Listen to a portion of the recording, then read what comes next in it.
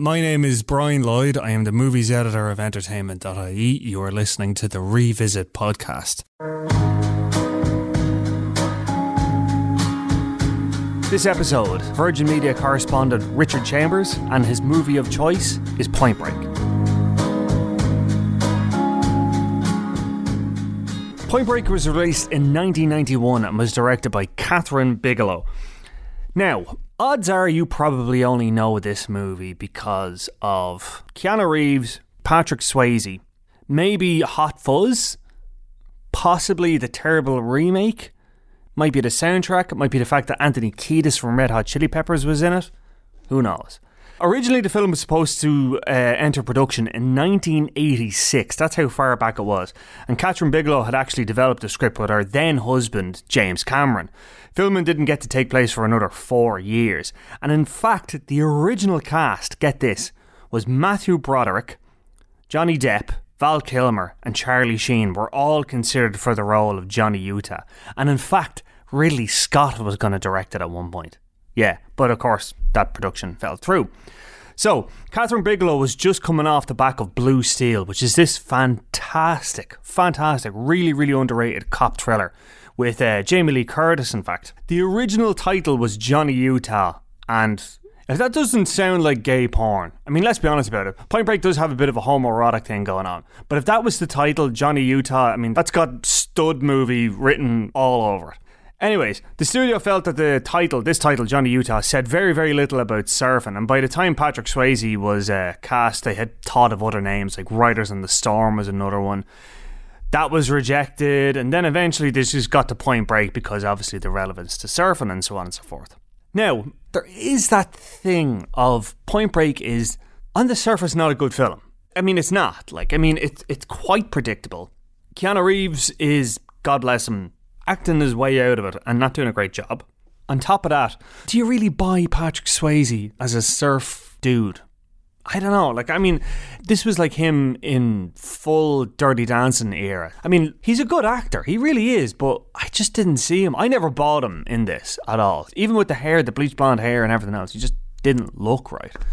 And plus as well, he's so kind of clean-cut all-American that I don't necessarily... I mean, I get that they wanted him to be non-threatening in a kind of way. They wanted him to be this real pacifist, and he only kind of robs banks just to fund his lifestyle and so on and so forth. But I never really bought him in that kind of way. It is funny to think, though, in the middle of all of this is Gary Busey. Now, Gary Busey, if you're not aware, Gary Busey is quite well known in the surfing community. And the reason for that is that he was in a film called Big Wednesday. It was released in 1978. It was directed by John Milius. John Milius, if you don't know, he was basically the basis for Walter Sobchak in The Big Lebowski. Anyways, Big Wednesday was based on the sort of true story of these surfers in Malibu. These young guys basically were facing into the Vietnam War, but they were still absolutely in love with surfing. And it starred Gary Busey and John Michael Vincent and William Catt. John Michael Vincent, if you don't know, he was the guy from Airwolf. And Big Wednesday became this real kind of cult hit, if you know that kind of way. Like, a lot of people kind of compared it to American Graffiti. Anyways, Gary Busey was one of the characters in it. He was one of the main characters in it. And he has always been associated with surf culture. So to get him in for Point Break, I think, was trying to lend it an air of credence. But Gary Busey is fantastic in it. And another underrated character in it as well is John C. McGinley, who people will know as Dr. Perry Cox from Scrubs. He plays FBI Director Ben Harp. And my God, if ever there was a guy who was not firing on all cylinders, I have yet to see it. Because John C. McGinley is given 120% in this film. And it is just a feckin' joy to watch. I have never seen anybody say you have done squat with more emphasis. You're even saying young, dumb and full of cum. That is just such a James Cameron line, but the intensity, the actual conviction of it, the way he just is I am in a 90s action film, cash me in, I am all in. It's fantastic. So, to go back to it, Point Break, it's become a cult hit. The soundtrack probably did help a lot. I think it's like a cult theatre thing. It's like a live theatre thing. where basically a guy is pulled out of the crowd and is meant to play Keanu Reeves' role in it. And then everyone else is actors and they're playing along with him. And the guy has to read like cue cards up to kind of get the whole thing. I'll say this. The action sequences in this are fantastically directed. And I think that really does speak to Catherine Bigelow's command of action and editing as well. And you look at something like, and this is going to seem like a stretch, but you look at something like The Hurt Locker, or you look at something like K-19, The Widowmaker, you really understand that Catherine Bigelow has this ability to really kind of grasp masculine relationships in high pressure situations and how they bounce off each other, and that there's all this sort of egotism and anger and all this unfocused rage. And obviously in Point Break, that's not really kind of explored in any great detail, but it's just kind of bubbling underneath the surface, you know, that kind of way.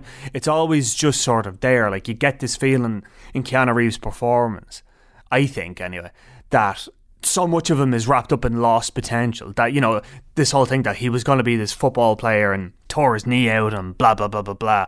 And he's really angry about it and stuff. And that kind of funnels his rage when he sees the ex-presidents living their life to the full and he can't do that anymore. I always thought that kind of informed his performance to a certain amount. I mean, even here in Ireland, it's had an impact. Do you remember the band The Galaxy? Michael Pope, great band, and they had one of their music videos. I think it was Love System.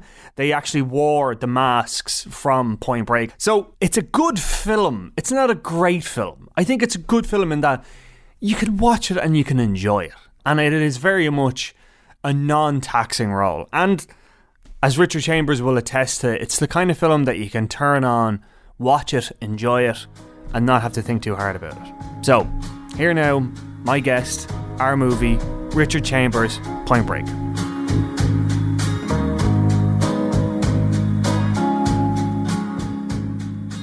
I have this theory that when people say a film like Point Break, more often than not, there are a couple of reasons behind it. Now, you being, you know, the housewife's favourite, being, you know... Oh my God. But, like, you are. Like, I mean, like, no, like, you're on the news and you're telling everybody what's going on and how we're all fecked. It is that kind of thing of, you want something brainless. I do. I actually think it's the perfect film for the times that we're in. Yeah. It is. It's my COVID film. Really? Because it's actually, myself and my housemates, we'd sort of started a little film club. Oh, nice. Once lockdown had begun. I think this is the second film we watched after Any Given Sunday. Wow. Which was also amazing. Yes. But it was just, I just found it perfect. And it is kind of brainless. And the smart stuff in it, or the stuff which Patrick Swayze as Bodhi is putting out there, as this philosophical depth. Oh, he's got an ideology, like. It is, yeah, man. All these guys going by in their metal coffins on the freeway. Come on! We've got to show them that the human spirit is still alive. And it's great. I love it. It's brilliant. I just love it's. Do you know what? The concept of the film, yeah, Point Break, it's like one of those fake films that you see on The Simpsons. Yeah. Because they're surfers who are also the ex-presidents, right, who are robbing banks. It's Night Boat. And it's they're jumping. Yeah, exactly. Night Boat is perfect. That's a perfect comparison. It's like, you know, the boat who stops crime. Like, that's it. Like, that's what wait, Point there's Break. a canal, yeah. Oh no, there's a fjord. I mean, I don't know how it was for you, but I know the first time I saw Point Break was like probably in the mid-90s on Network 2 at about 10 o'clock at night with my brother in our bedroom in bunk beds. Yeah. When was the first... Can you remember the first time you saw Point Break? Yes, and this is going to shock you. I'm a latecomer to Point Break. Oh, wow. I only saw Point Break for the first time. It was probably 2015, I'd say. Wow. I went that long without seeing it. Why was that? I don't know. It never crossed my radar, really. I don't know how. Because I know the type of films you're talking about that were always on Network 2, like Con Air and Air Force One, obviously. RoboCop or anything like that, yeah. Those ones are constantly on repeat. I never, for whatever reason, Point Break never popped up whenever we were watching TV. Was it just a case of because there are some people that just when they were of that age, they weren't watching films. They were playing video games or they're playing sports or doing something. Was it something like that for you? Kind of, yeah. I think it was a lot of sport. It was a lot of watching and playing sport, probably. And then, Yeah, I think that was it. I just don't know. It's one of those weird ones. Like, you know the way that everybody has like some classic films. I'm not putting Point Break in the classic films category. Although maybe it is. It's a beloved film, not a classic film.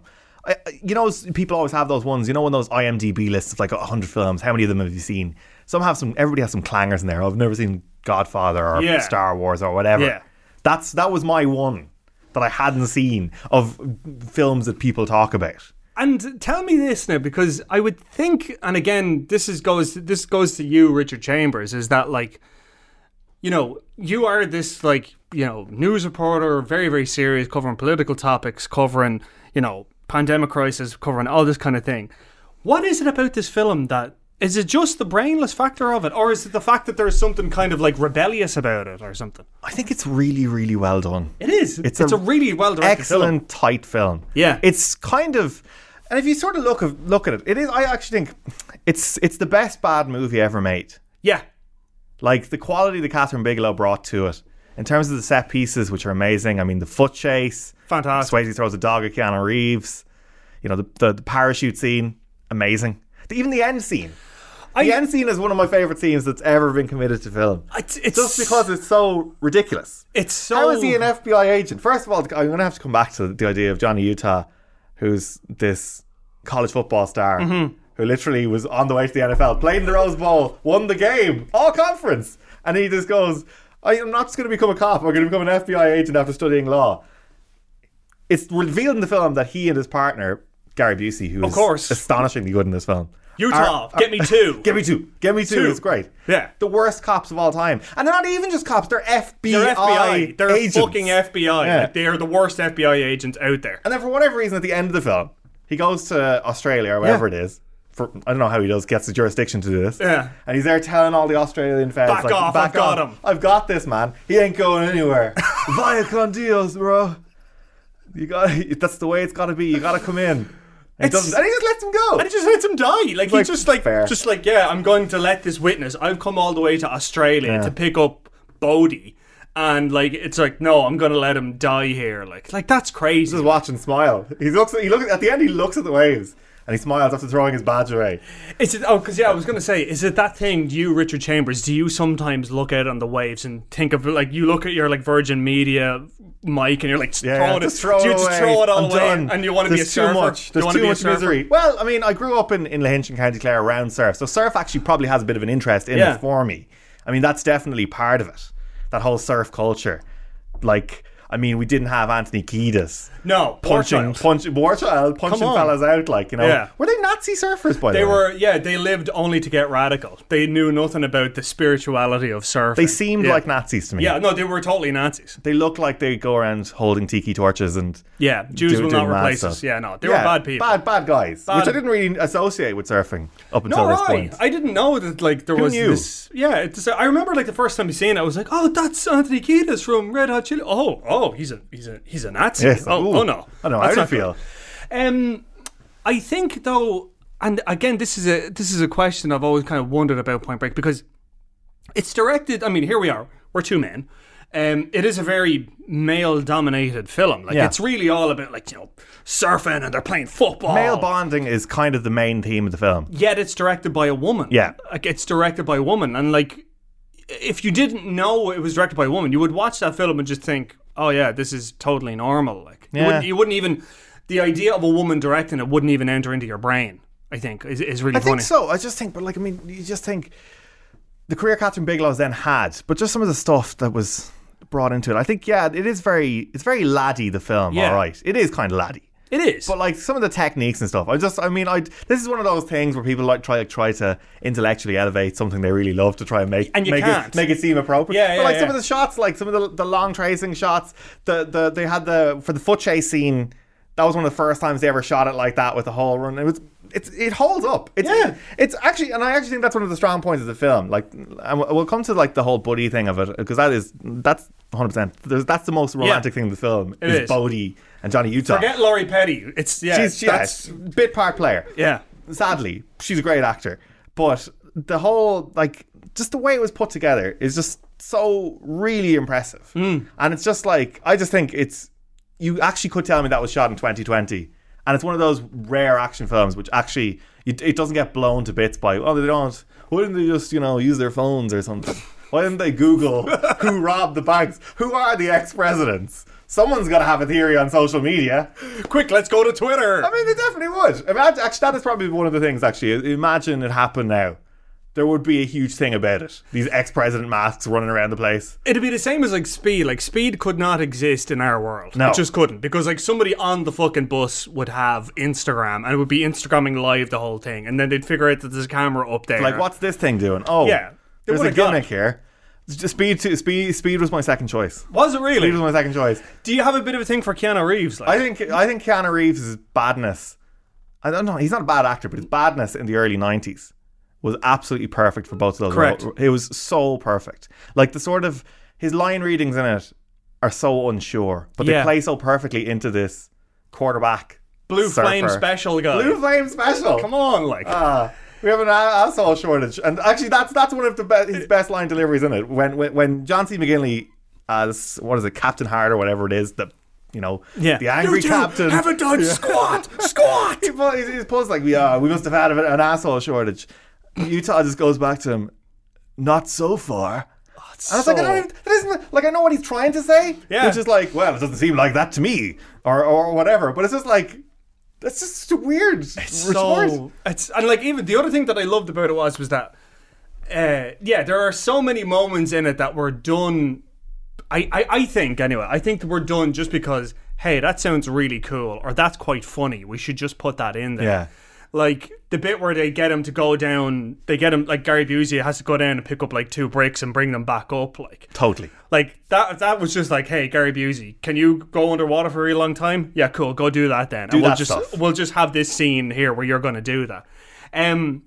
Let's talk about John C. McGinley, because I feel John C. McGinley is really not valued in this film for his commitment in each and every scene that he's in. Like, he's like, I really like John C. McGinley. I think he's one of those actors that, like, yes, he is very theatrical. Yeah. But my God, like, if he's not firing on all cylinders, he needs to make his mark every time. He needs to just overload it. He's in the same scenes with Keanu Reeves and Gary Busey. Gary Busey, renowned scenery chewer, gets completely blown to pieces by John C. McGinley. And I do admire his commitment to it. He must think like, I'm better than this. I need more big roles. I need to step up. I've had a load of these sort of roles. Yeah. All the way through. This. I need to, show them what I'm about. Like. And it never really happened, I suppose. But memorable quotes. I mean, it's left, right, and centre. It's like young, dumb, full of cum. Like that's the iconic one. That is the iconic one. But all the tropes around that as well, because obviously you have the angry captain trope from McGinley. Mm-hmm. You have the 2 rival partners who are like, hey Angelo, tell him your theory. Yeah, come on, surfers. I mean, it's great. It's great work. It is, isn't it? Like, it's a film that is built on tropes. Like, it is really like the Transformers of 90s cop movies, because you've got, like, as you say, you've got the angry captain. Yeah. You've got, like, the criminal and the cop, and they're just the same people. It's, opposite sides. That's like, kind of like Heat, yeah. And then you've got, like, the love interest, but we're not sure if they're actually going to get together kind of stuff. Like, is she going to betray him? And then they have the 90s film trope of, or maybe it's 80s as well, the whole, we need to bond these guys together. Yeah. So we're going to play sports on the beach. That's what they're going to do. They're going to play American football. The all-American game, like. And there's a great psychological moment in that, though, where Bodie at the end of it is like, don't you know who that is? That's Johnny Utah. He beat SC in the Rose Bowl. Oh man, Johnny Utah. Why is he undercover? He's undercover as an FBI agent. Wouldn't they know that he's like, and they know he didn't change his name. And not even that as well, but I'm amazed that like all these surf dudes have that in-depth of a knowledge of college football. Yeah. I mean, I know college football is big in the US, but like to the point of like... Yeah, it's still... To point him out and be like, hey, that's Johnny Utah, who was in the Rose Bowl. And that's like, that guy. Yeah, that's him. You won't recognise him without his helmet. That's what it is. Yeah, that's it. Once he's like, oh my God, it's Johnny Utah. I can see him. Talk about... I mean, we kind of touched on this, the idea of it's a film about bonding, about male bonding. And we were talking to Hazel Chu about Top Gun. Wow. In the same kind of sentence, and that same kind of idea of like, Top Gun, I think, is more pointed. Yes. But in this, you still do kind of have that real... It's not as present as it is in Top Gun, but there is a hint of homoeroticism in it. There is. I mean, It's a hint. I already described it as sort of like it's the most romantic thing in the film. They're bonding. It really is. And like Utah just sees in Bodhi, played by Patrick Swayze, in what is one of the great performances of the 90s. I don't say that with any hint of irony. Yeah. This is amazing. Yeah. This is brilliant. This is a guy just like, he knows it's an amazing role. He's just committed fully to his character. He's jumping out of planes nonstop. Come on, like. But like he shows Utah everything that Utah secretly wants. Yeah. You know? That freedom. You know? That having a principle. That he's not some, you know, guy for Captain John C. McGinley to kick around. Yeah. You know? It's a beautiful thing. And I think it's all sort of summed up, that whole bonding thing, when obviously they have the chase scene where Utah ends up blasting firing into the the air gun up in the air, yeah. in an iconic scene taken off by however many films, including Hot Fuzz. Yeah. Obviously they recognize each other. He knows that it's Bodhi. And so even after that, they do the whole plane jumping scene. And Utah jumps out without a parachute and catches up with the guys. How did and then he they do all that? hold hands and they all have a great time. Because it's like, do you know what?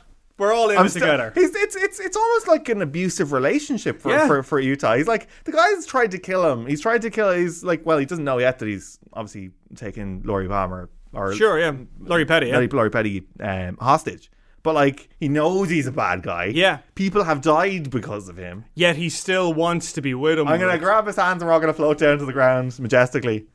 It's crazy. Like, it's funny though. Like, I think of other kind of like, think of something like, say, Lethal Weapon, for example, or if you think, again, to go back to Speed, you know, very few films. I hope this is how this podcast always works, that everything is just brought back to Speed. It's like, to a certain degree, I feel like we should have talked, because I could talk about fucking Speed all day. But Dennis Hopper, like, what a legend. But no, in that idea of trying to make the villain a bit more believable, or not even believable, but like, you kind of like, when you're watching Bodhi go through this all, you're sort of like, okay, he's, you know, they're really smart. They only rob whatever they need. Yeah. They know. They never go for the vault. They don't burn time in the vault. Yeah. They know where the die packs are, and you know, they're seasonal. Like they're like, you know, his whole theory that like it is that thing of like, Bodhi, you mentioned this already, but Bodhi is that thing of like, we all want that freedom. We all want that thing of like, little hand time says it's time to rock and roll, and this is what it is. We're doing it, like. And they sort of stack him up as a sort of a Robin Hood-ish fella. I mean, he doesn't redistribute his wealth. He uses it somehow. He somehow uses all this money that's robbed from banks to finance surfing and jumping out of planes, which I don't know if he needs all that much. But who knows? I mean, oil prices back then, who knows? Like, could have been, but like he makes the point, no, we're not going to hurt anybody. I don't like violence. Obviously, it's later revealed that he does kind of like violence, but he's like, oh yeah, all the money's insured. We're not here to hurt anybody, you know? Yeah, you're not going to lose a dime. This is rebelling against the system, is what it is. Yeah, and there is, I mean, that's funny as well, because there is the thing of like, as much as he kind of claims to be like a pacifist, and like, it's all about, you know, being the biggest dog in the alley and all this kind of stuff, but he is robbing money from people, and he is terrifying people, and he also is doing it because he enjoys it. Like, he wants the rush. Yeah.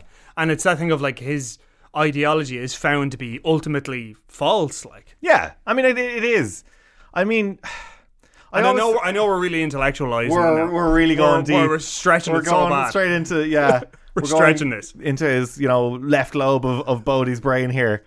I mean, it is, and it's like I think there's a lot to sort of dig into there on that. Like, I mean, we are pseudo intellectualizing the whole thing, but like, is he flawed in the end? I mean, is he that much of a hypocrite about it with the whole? I don't think he is. I don't think he is. I think he fully believes it, and I think that the desperation he shows right at the end, where he's like, "Just let me go. Just let me surf this wave, this 50-year storm. Just let me get out of it." I mean, he's going down. He's going down, dying with his ideology. I mean, apart from obviously he sacrificed the ideology of never going near the vault. Sure, at the end, but I think he realized that the jig was up.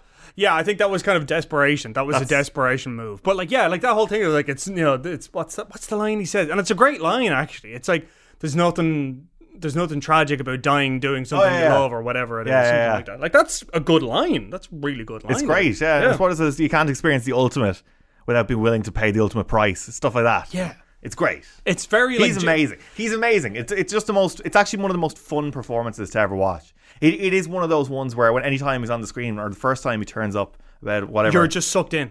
I actually applaud. Yeah, I applaud and I'm like, yes. Even Roadhouse, or even Dirty Dancing, he is one of those actors. I think that, and very few actors really. They try to get at it, but he has it now. He has screen presence. He's unbelievable. He's one of the most magnetic, charismatic people who's ever walked on screen. And especially that run there from the late 80s through to the 90s, Ghost as well. Yeah. Incredible. Yeah. He's just you can't teach that. No, that's what I'm saying. Yeah, that's it. It's real, it's not about, having all the emotions or being able to show it or give a great performance or any of that stuff. He actually just does have presence. When you see him on screen, your attention goes to him. And you're rooting for him as well. You absolutely do root for these lads. Even if he's even if he's a bit of a hypocrite, even if he is, shooting people and enjoying himself while he's doing it, you still actually care about him. What is your favourite scene? Jesus Christ. You have to pick. I think it probably is the foot chase scene. Yeah. It is unbelievable. And the dog gets thrown at him. You do have that scene where Utah blows out his knee again. Yeah. His all football injuries back. And it's just the focusing on, Bodie's there in his Reagan mask and you just you see his eyes, he sees him, he knows, oh my God, this guy is finally there. I can't believe he's a Fed. Yeah. And just the shooting into the air is ridiculous. I mean, it is either that or the ending scene. The ending scene, actually, I think the ending scene, if I'm honest, is probably the one for me. I just find there's something just so ridiculous about it. And we'll get it when he comes back in. It's like, great work. Why are all the cops in this film so terrible? They are actually all they were all bad cops. The iconic bad cop scene is the stakeout with the sandwiches. Oh yeah, of course. Utah got me too. Yeah, he's Utah comes back and is like, yeah, did you see that Lincoln? That kid took my radio. Have you seen him? Yeah. What the hell? How do these guys get to becoming the FBI agents? It's ridiculous. But everybody in it's actually. It's sort of set the way for it's kind of the pre-runner for the Fast and the Furious franchise. Oh God, yeah, 100%. In terms of those massive set piece scenes, that's why it is so difficult to pick a favourite scene because there's so many of them which are even great. Even go back to the beach football scene, great scene, amazing. It goes on for way too long, about 7 or 8 minutes. But again, it's that thing of it's everyone's having a good time. I always feel like when you watch Point Break, you're having a good time. Really, that's what it is. It's I think a really that's good time. Why it sort of resonates with me as the film for watching during COVID. Yeah. Because it is a really there's no bad vibes. There's no bad vibes. There is no bad vibes. There's no downers in it. Yeah. It's kind of just great. It's just really comfort watching. It's really enjoyable. It's really amazing performance across the board. We haven't even barely talked about Gary Busey, who is... Yeah, let's talk about Gary Busey. Let's just get into that really quickly. Yeah. Gary Busey, and I know there's a whole history with him in surf movies, when he did, I think it was Big Tuesday with John Milius and all that kind of stuff. But his performance in it, it's like he was parachuted in from another film. Yeah. And it's almost like it's in he was doing some other film and the camera just happened to pan and catch him. Just doing a legit cop movie or something like that. And he's just he's perfect in it. I think it's just perfect for what the film is. Yeah. He's very believable as the older bedraggled cop. Obviously he shouldn't be in the FBI. We've got to that point already. I feel like he would have been a station chief, or he would have been some kind. I feel like he would have been higher up the scale than he was. I'd love to follow him, and there should have been a sequel where they just followed him and what awful precinct he gets assigned to after he's booted out of the FBI at last. Yeah, he ends up in Wisconsin. It's like a Fargo sort of sequel almost. And shit, I would watch that. I would watch Gary Busey's character from Point Break in a sequel set in Wisconsin. He's telling war stories about how he knew they were surfers all along. Yeah. Which is incredibly ridiculous. Yeah, the whole thing of it's seasonal. That's just that's where you go from surfers. How can he tell the tan line? It's a black and white camera. The resolution is diabolical. Potato. Yeah. And not even. He's there, and there's sand. I mean, they are in California. There's going to be sand. It doesn't have to be a surfer. And there's going to be tan lines as well. Yeah, come on. How do you... it's ridiculous. Doesn't matter. And everything from that point is totally believable. You have to, up to that point, and like plus as well, I at least appreciate the fact that the other FBI agents were giving him a hard time because like, look, there's no way you think these are surfers. Like, at least they're selling how ridiculous it is, and I think that's actually one of the key points of the film as well. Like it knows that it's a bit, it does, stupid. It does, and it really leans into it and maximizes that. And again, like you go back to Fast and Furious, like, and I mean, yes, Fast and Furious is essentially a takeoff of Point Break because you still have the character being drawn into this world and kind of, you know, the wildness of it and blah blah blah blah blah. But I always found there is a sense of humor in Point Break. There is an awareness of this is all kind of stupid. I mean, it has to be when you're running Keanu as you are. Yeah, and like John C. McGinley just swinging for the fences. Yeah, but then you go look at Fast and Furious, and Fast and Furious is not. I don't want to say it's serious, but like there's no humor to it. I actually feel like that's what they've done in Fast and Furious now. That they've split it into like Hobbs and Shaw. Yeah, because that brought the humor out. That was almost that was just a cartoon. That was slapstick comedy all the way through. Like and that's what they went for. The rest of them are just. They are kind of humorless. Yeah, they are a bit dry these days. Yeah, I love the early ones. But now it's just got... Yeah, it's like how much CGI can we fit in? Up to Fast 5 is where it was, yeah. Yeah, Fast 5, I think, when they started kind of going into the whole thing of like, oh, we're precision drivers, and it went all kind of military, I was like, come on. Like, it's like, come on. Just go back to Tokyo. Get back to drifting. Come on. Like, you drift. That's it, like Tokyo Drift. Get little Bow Wow. He was in Tokyo Drift. He was like one of the guys in Tokyo Drift. And like getting Ludacris in as well. Like Ludacris loves those films. Yeah, he's the man for those. But like, I mean, you can see the spiritual runnings all the way from Point Break through to those. But like, I just think it kind of did set the tone for modern action. It really did. Did you see the reboot? No, don't. I watched the YouTube trailer of it. Don't. And I was like, what's it doesn't get what the idea of what the original film was about. No. What's the point? Yeah. It's terrible. It's objectively terrible. And not terrible in the way that like a bad good thing. It's just bad. That's exactly how I experienced Money Plane.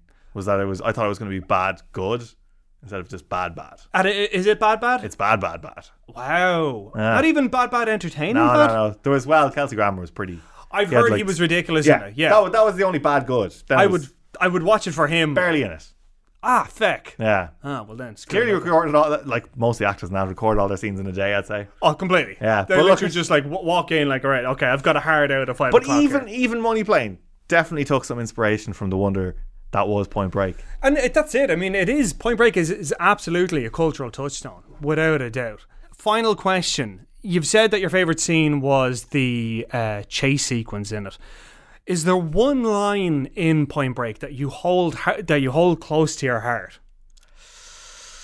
How do you pick from like? I know there's so many to choose from. Like, I mean, or is there a line that makes you laugh every time you hear it and you just? I just love Vaya con Dios. I was just like, this is just stop the film.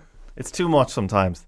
It's great. I mean, all the Blue Flame special stuff at the start is great. Yeah, it's perfect. Introduce the cops sort of stuff. Vaya con Dios is always, it's just such a one-liner thing for me. I just absolutely just whenever it's on, it's just like that's amazing. Perfect. You start saying it as well. Oh yeah, sometimes Vaya con Dios, bro. Yeah. Perfect. It's beautiful. It just sums up the wonderful, brainless magic of that film. Yeah. Vaya con Dios, Richard Chambers. Vaya con Dios, Brian.